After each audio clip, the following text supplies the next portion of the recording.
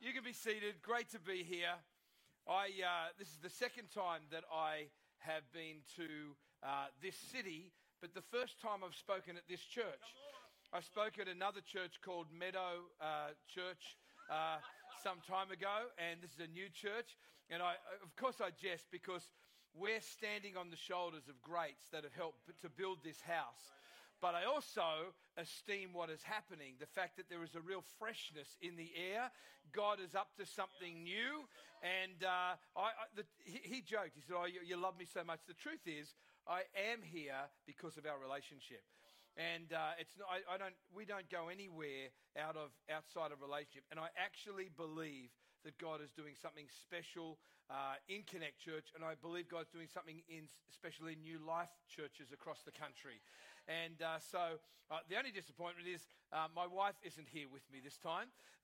But in fact, she wasn't last time either. She hates you. We're staying at this gorgeous little place up on the hill, and what is it, Cabbage Patch? No, Country Patch. Country Patch. And I took a photo, no filter, last night, and oh my gosh, the sunset was absolutely gorgeous. But so that, in case you bump into my wife, so that you know she knows I talked about her, this is my beautiful wife, Valerie, on the screen, and she looks much younger than me, but that's okay. Next one is Leah and Andy on the left. They live in London, and she's a film producer, and so they serve God there. They're at Holy Trinity Brompton, Alpha, kind of the church where that all happened, and I'm hopeful they might give us some grandkids soon.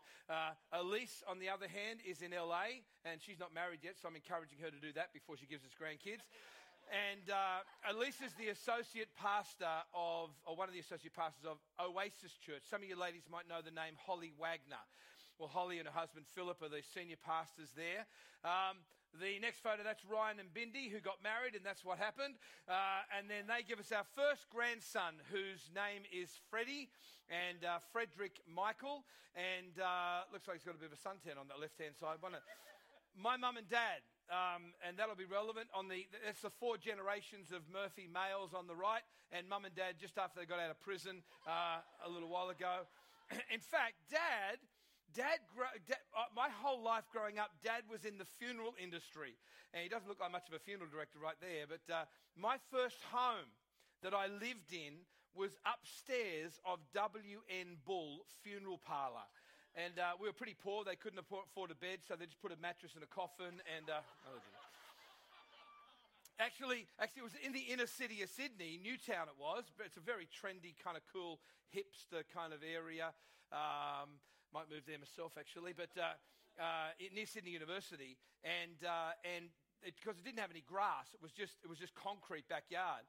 And the story goes, I can't remember it, but the story goes that I got on my little scooter heralding down the back, and I banged into the back fence and cut badly my chin. You can still see the cut there right now. Thanks for your sympathy. And blood went everywhere, so they had to take me to the hospital to kind of think they had to get it stitched up. And so they were looking around for a car to take me in. And you guessed it, there was only a hearse. So not all that encouraging for a young fella to arrive at the hospital with a cut chin. And the odd time my dad would get a call late on Friday night or Saturday. Some funeral director in a country area had forgotten to organise a casket for Monday or Tuesday the next week. So we'd have to go in for an excursion to the coffin factory. And I'm the eldest of 7 kids. There's myself, 5 girls, and a brother on the end. And so we'd often we'd all dive into Dad's car and go for a fun time. You know, you went to the fairground, we went to the funeral factory. And so, fun factory or funeral factory. And so, I just thought of that then.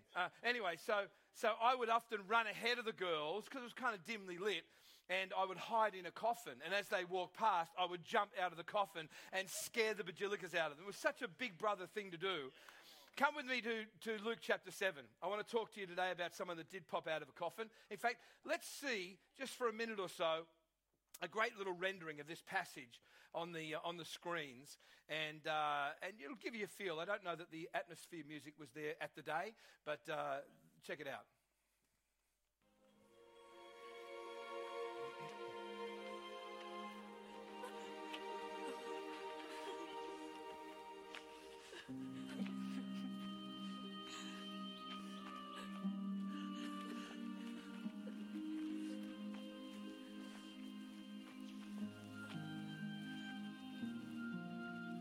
Weep not.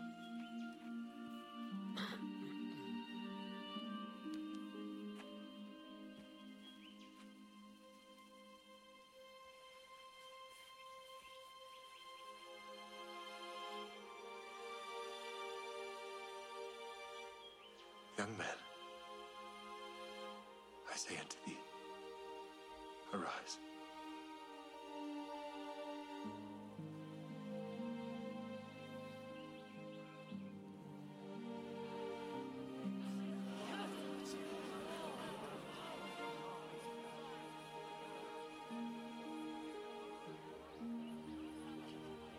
Mother?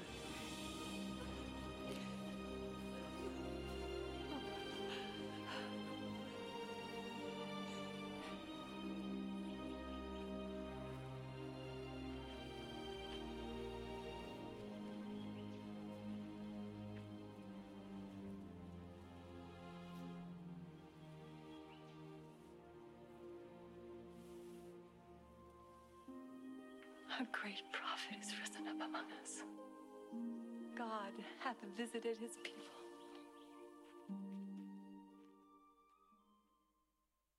I love that little smirk on Jesus' face. He turns around, it's like he's saying, I love being the Son of God. This is so cool. Verse 12 of Luke 7 says, and when he had come near the gate of the city, behold, a dead man was being carried out, the only son of his mother, and she was a widow. And a large crowd from the city was with her. And the Lord saw her and had compassion on her and said to her, do not weep. And he came and touched the open coffin. And those who carried him stood still, as you would. And he said, young man, I say to you, arise. So he who was dead sat up and began to speak. And he presented him to his mother. Then fear came upon all, as it would. And they glorified God, saying, a great prophet has risen among us, and God has visited his people. Father, bless to us right now the reading of your precious word. This is a very sad story, really sad story. This lady had lost her husband already, so she was a widow, and this is her only son. And the Bible doesn't tell us how old the boy was, but that rendering of it, which may have a bit of Hollywood in it or whatever, but we don't know whether he was just a young man or whatever. But here's the problem she had. Not only was she suffering the ignominious grief of losing a son, but also her whole future economic stream. Because it was not really done. That women in that situation, particularly being married and so forth, could make a living all that easily. And so this was a destitution moment. You had two processions, a procession of death and a procession of life, and they met in the middle. How many know when death meets life, life has to actually overcome every time? Death gives way every single time. And he touched the coffin, the body rose. Everyone say this, when the body moves, when the body moves, the funeral's over. There ain't no funeral when the body's breathing, when the body's ticking, when the body's talking. And I wonder what he said. Hey, Jesus, how you doing? It was an incredible moment right there when the body moved. You know, the church has been accused of being dead for many years. Many naysayers would say, I think some of the New Age thinkers and writers have said the church is going to be dead within the space of a couple of generations. In fact, it's crazy. I think in the house of Voltaire, who was one of those prophets of doom that said, the church has only got a couple of generations to go. I think the Bible Society bought the house and they used to print Bibles there. How cool is that in Jesus' name? The church is not dead. We get to carry the opportunity that God has given us to many, many nations from mid-January to Easter. This year we'll be in 10 nations. And I'm not saying I know all that God is doing by any stretch of the imagination. But we see a lot. We see a lot of different churches, from churches of 15,000 at one end to hundreds on the other end, all different cultures, all different situations. Only last couple of weeks I was in Holland and Ireland and England. God is doing some amazing things around the world. I want to say to you today, the Church of Jesus Christ is alive and well. It's not even sick. God's doing something fresh all over the place, not just here, but all over the place. But God is doing something fresh here. You've got an incredible leader that's actually touching the nation, and because he's your pastor, you get a hand in that. So everything you do to help build this house and helping to release him to see a movement freshly revived. You've got 100 or so churches now. Who can believe for 200, 300 churches prevailing right across the length and breadth of this amazing nation? You guys have done, the other joy that I have of coming here is New Zealand has been very, very kind to Australia.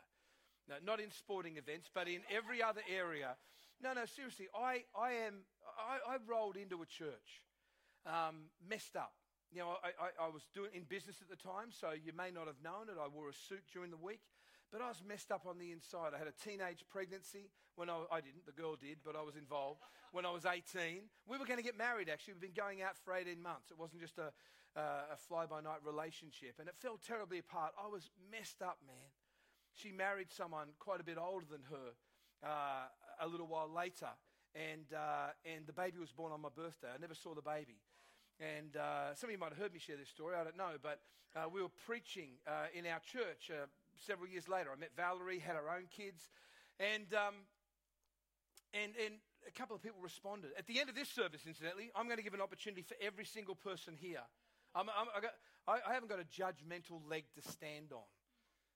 I am a trophy of God's grace. So what you're going to hear from me is the fact that God wants to lift you up. No matter how you're messing up, no matter how bad a Christian you feel, no matter how missing the mark you might be, you're here in the timing and purpose of God today, and he's got something good to do in your life.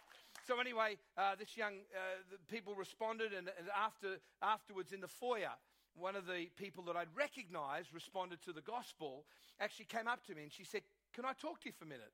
And I thought, yeah, I remember you. You were one pastored a new Christian. And this beautiful 18-year-old girl looked at me in the eye in the foyer of our church and said, "I'm your daughter." I said, "I'm so glad to meet you. Can I give you a hug?" And so there I was hugging my daughter for the first time I ever laid eyes on her. I sat down quickly and I grabbed both her hands and looked deeply into her eyes in the foyer of our church. I just lost it, right? And my associate pastor walked past and went, "Are you okay?" It's like he's really gone this time. So brazen, right?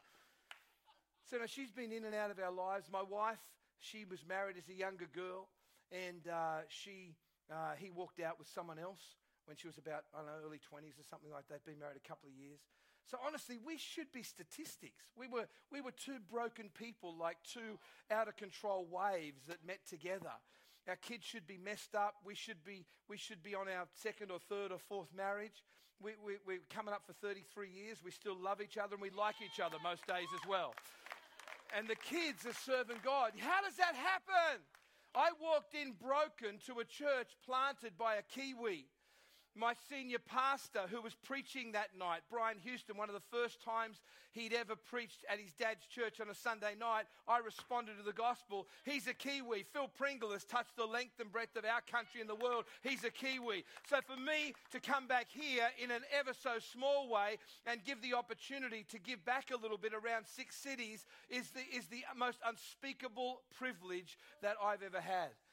God is good. God is good. And God's got you right where he wants you. When the body moves, the funeral's over. The Church of Jesus Christ is alive and well, and this church is alive and well. But listen, don't be hoodwinked just by all the stuff that's going on. Don't be just like, "Oh wow, it's all great." It is great. But God wants you to stop coming to church. Everyone say, "Stop coming to church." And start becoming the church.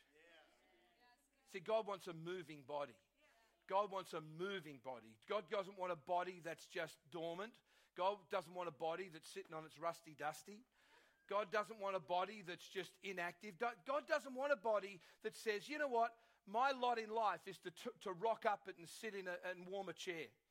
I'll even give in the offering thing. I was going to say what it is, but I couldn't remember. Koha. I'm going to give in the Koha bucket, Pastor. It'll just be coins, but we'll get there. We'll work up to notes once you preach a bit better or whatever. God wants a moving body. God wants a moving body. He wants a body that's active. You know, when we talk about connect, you know, it's not just to get you into a connect group, but it's a good idea.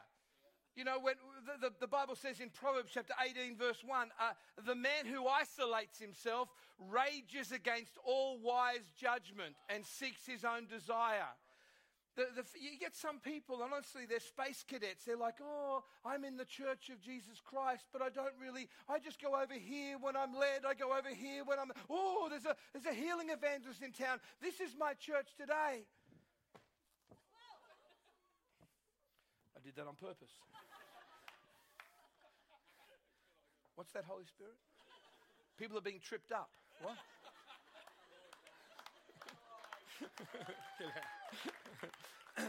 So God's heart is that we might get planted in the house. Paul's letters, he wasn't talking about the area. Of course there's the church universal, but there's the church local. You are part of the church local as part of God's universal church, and it's in the church local that you are planted and grounded and rooted, and you grow in Jesus' name to all that God's got for you. God wants a moving body. For those of you that haven't yet got into a connect group, you call them connect groups? Into a connect group, what are you waiting for? You know, there's a Far Side card with two elk, like deer, whatever thing, whatever. And one of them's got this big kind of target on his chest. And the other one looks at him and says, bummer of a birthmark, Hal. The truth is, when you're isolated, that's exactly how the devil sees you. We need each other. God, the Middle Eastern culture was a community culture. It was not a one-out. We live in such an individualistic world. Kiwis, man, self-made Aussies, we don't need each other. And God says, please don't do that. I've always seen you as my family. You need each other. Genesis chapter 1. See, this is not just something that God does. This is who he is. Genesis 1, verse 26. God's making man. He says, let us, everyone say us. Let us make man in our, everyone say our, in our image. In the image of God, he created them. God, what is this? Is this more than one God? No, of course not. It's the Father, Son, and the Holy Spirit having this conversation. God is community personified. There is no tighter knit community than the Trinity. God says, I'm not just telling you to get connected. Good name for church. I'm not just telling you to get into a connect group. I'm not just telling you to get off your rusty dusty, I like that, you can tell, and start to serve. This is not a crack of the whip. No, you don't have to. You say, I don't have to. You don't have to do anything. You have to be in a connect group. You don't have to serve. Don't have to give. Don't have to pray. Don't have to. Of course you don't have to. You can be a spoiled brat Christian. Or you can say, you know what? Who am I trying to kid? What am I trying to hide? I need my brothers and sisters here. And I'm going to find great fulfillment and fruitfulness as I connect together with the body of Christ. Everyone say, when the body moves, the funeral is over. When the body moves, the funeral's over. Come with me to Romans chapter 12. Roam along to Romans. Come on. See, I get to do granddaddy jokes now. Did I tell you I was a grandfather? I know. I don't look old enough. Thank you very much. No, I was thinking that. Romans chapter 12, verse 4. Verse 5. It says, so we, being many, are one body in Christ. Everyone okay with that? Yeah. Well, you should be, because it's the Bible. We, being many, are one body in Christ. And here's where it gets a bit tricky. And individually members of one another. So individually, God doesn't make us little I love God dolls. Well, that's cool. I love God. That was not me, the thing on the bottom. He's cool. No. That would be a bit awkward. God doesn't make us, I go to Connect Church. Praise the Lord. Hallelujah. He's given you incredible gifts and talents. Some of you are quieter personalities like me. Others are outgoing and gregarious. Others are big, small. Others got a tough background. Others have been brought up in church. We're all different.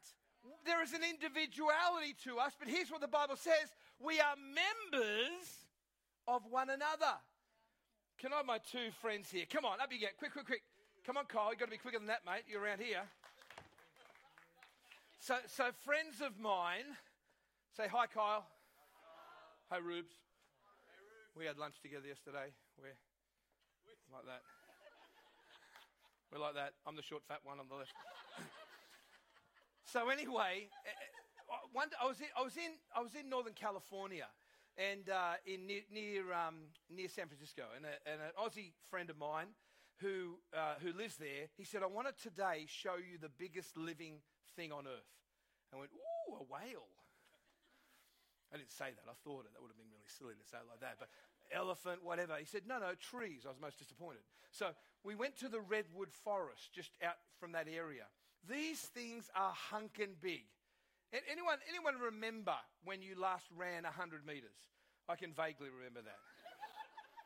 Scratching the memory right there. Well, these things are as tall as a 100-meter track is wide. So if you can imagine sitting a 100-meter track on its top, you know, is that, going up, be very hard to run on, wouldn't it really? But that's how tall they are. Now you would think, everyone say you would think, thank you, that the roots of these things would go down like 20 meters, in the advance on 20, 25, 25, 35, 35, 45. You'd think that they'd be hunkin' deep roots, right? Well, not so. Like 2 meters is how deep the roots are, but here's what they do. Come on, do your thing. Come on, at least like connect together. Come on. No, man, you can't get good help these days. So these trees, their root systems are underneath the surface, and they actually intertwine together. Now, go with me on this. This is not just an illustration of trees. So when the storms blow, it's a windy area. When the storms blow, their intertwined roots actually hold them up. You got a whole, not just two, you got a whole forest like that. Now, clearly, I'm not talking about trees. I'm talking about you and I. We need each other. We are members individually of one another. There's something to give our trees a good hand. And we're connected together. God doesn't just want a moving body. He wants a mutual body. I haven't driven in New Zealand this time. I have in the past, but it's a piece of cake because it's the same side of the road as in Aussie. When I'm in America, on the other hand, that's a bit of a different story. I have to think about driving most of the time on the other side of the road. But I don't have to. I don't have to do that. I don't have to. Son of God sets free is free indeed. That's me. I'll do what I want. And of course you can do what you want, but I forego my personal freedom for the sake of community blessing. When you decide, when you don't feel like it, to come to church on a Sunday, you forego your feelings of freedom for community blessing because you're needed and missed around here. When you don't want to go to a connect group, and when I say that, when I give you a bit of an uppercut, do you like that? Just a bit of a relevance there. When I give you a bit of a jab, another one. When I hook into this little word, but I don't want to go below the belt. Because none of you want to be on the ropes. And anyway, pull out, Granddad. And so I can't remember what I was saying.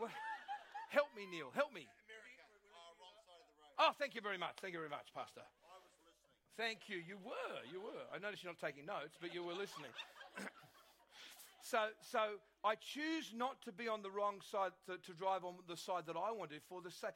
When you turn up to church, when you decide to be in a connect group, when you say, well, you know, this giving thing, just as well they don't pass the bucket so I don't feel bad, but I'm not going to give into the thing. you forego, apart from the fact that it's obedience, we actually, hello, we prepared a little item for you. Somebody prepared earlier. Give me a G. When you give, you forego personal freedom for the sake of community blessing. When you've invested, those of you that did, into this place, those of you who didn't, that's another story, but those that did, who invested in this place, you do that personally. You forego some freedom in order to see other people come to Christ. And it's a beautiful thing. God doesn't just want a moving body. He actually wants a mutual body. You know, Genesis chapter 1, verse 11, talks about everything reproduces after a seed. There's a seed. And God takes that seed, and honestly, if I squeeze this Bible, multiplication would flow out. See, God's not just interested in addition. Addition's better than subtraction. But God's not interested in addition so much. He wants every single one of you to take a hold of the reality of what God's done in your life and actually help to raise others. Hey, say, how do I do that? Seriously, you can start by getting into a connect group. You can start by saying, I'm going to stop coming to church and I'm going to start to become the church. So I'm going to tap one of the pastor on the shoulder and say, hey, what team could I get involved in? What team could I get involved?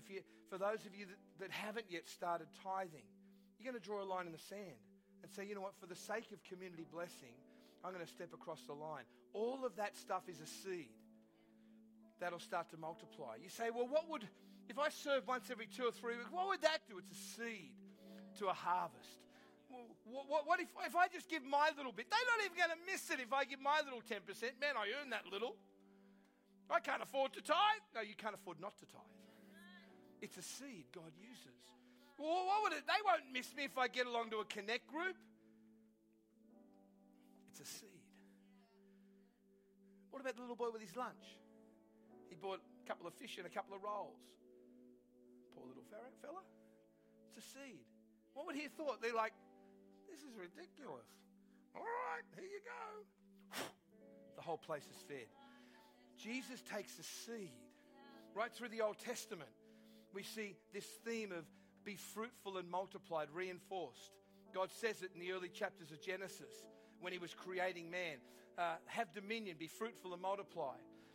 Through the patriarchs, Abraham, Isaac, and Jacob, he repeats the same thing in Genesis 17:2, in Genesis 26 verse 4, and Genesis 28 verse 3. He repeats exactly. So this is something God wants to keep alive. Jesus himself said, go and make disciples.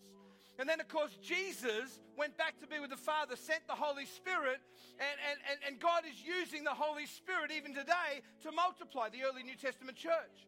In Acts chapter 2, verse 41, it says 3,000 were added to them. That wasn't a bad church service, Pastor Adam. And then in verse 47 of the same chapter, it says they were added to the church. And then in chapter 5, Acts chapter 5, verse 14, it says they were increasingly added. Then Acts chapter 6, verse 1, the Bible says that the disciples started to multiply. God is going to use your seed to multiply in a really significant way. And if, let's say I didn't come back, let's say I messed it up today. I've been a bit rude, I know, I'm sorry. That's Australians. Can't trust them. Let's say I don't get invited back for 5 years. It would not surprise me one little bit if this church has gone on based upon the seed of multiplication to well over 2,000 people and is actually planting out and doing all sorts of stuff across the place. Glad you're excited about that. God is doing something afresh. He really is. But it starts with you. It starts with you. Some of you here, I don't need to be a prophet to say this. Some of you here are frankly bumping along the bottom. All the change that's happened. Wow, it's amazing. But if you're honest with yourself, I think, man, same old, same old.